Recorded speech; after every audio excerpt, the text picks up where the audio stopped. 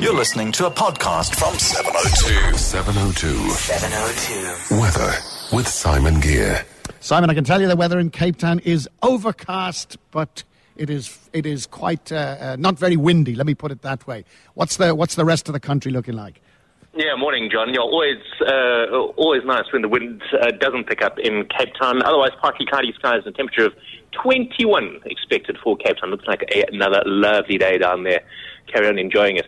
Up here on the high veld, still a possibility of a few thunderstorms today, with rain expected for all of our cities, but hot as well. 30 degrees for Johannesburg, 28 for Vereeniging, and 34 for Pretoria. If you're driving out towards the Lowveld or sort of northern KwaZulu-Natal, some big thunderstorms expected out there.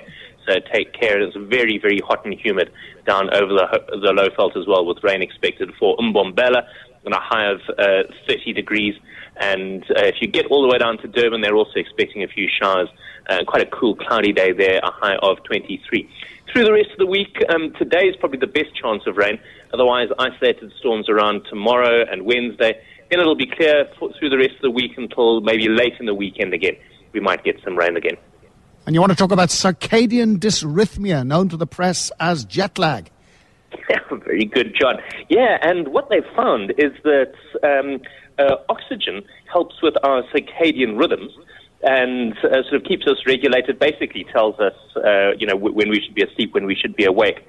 And they've subsequently found that linked to that when you limit the oxygen supply to about a quarter to a third less oxygen than usual, so about the same as being in Johannesburg as opposed to Durban, it helps you recover from jet lag faster than if you're down at sea level. And I wonder whether any international travelers have noticed that. Is it easier to come to Joburg from, somewhere like India than it is to go the other way?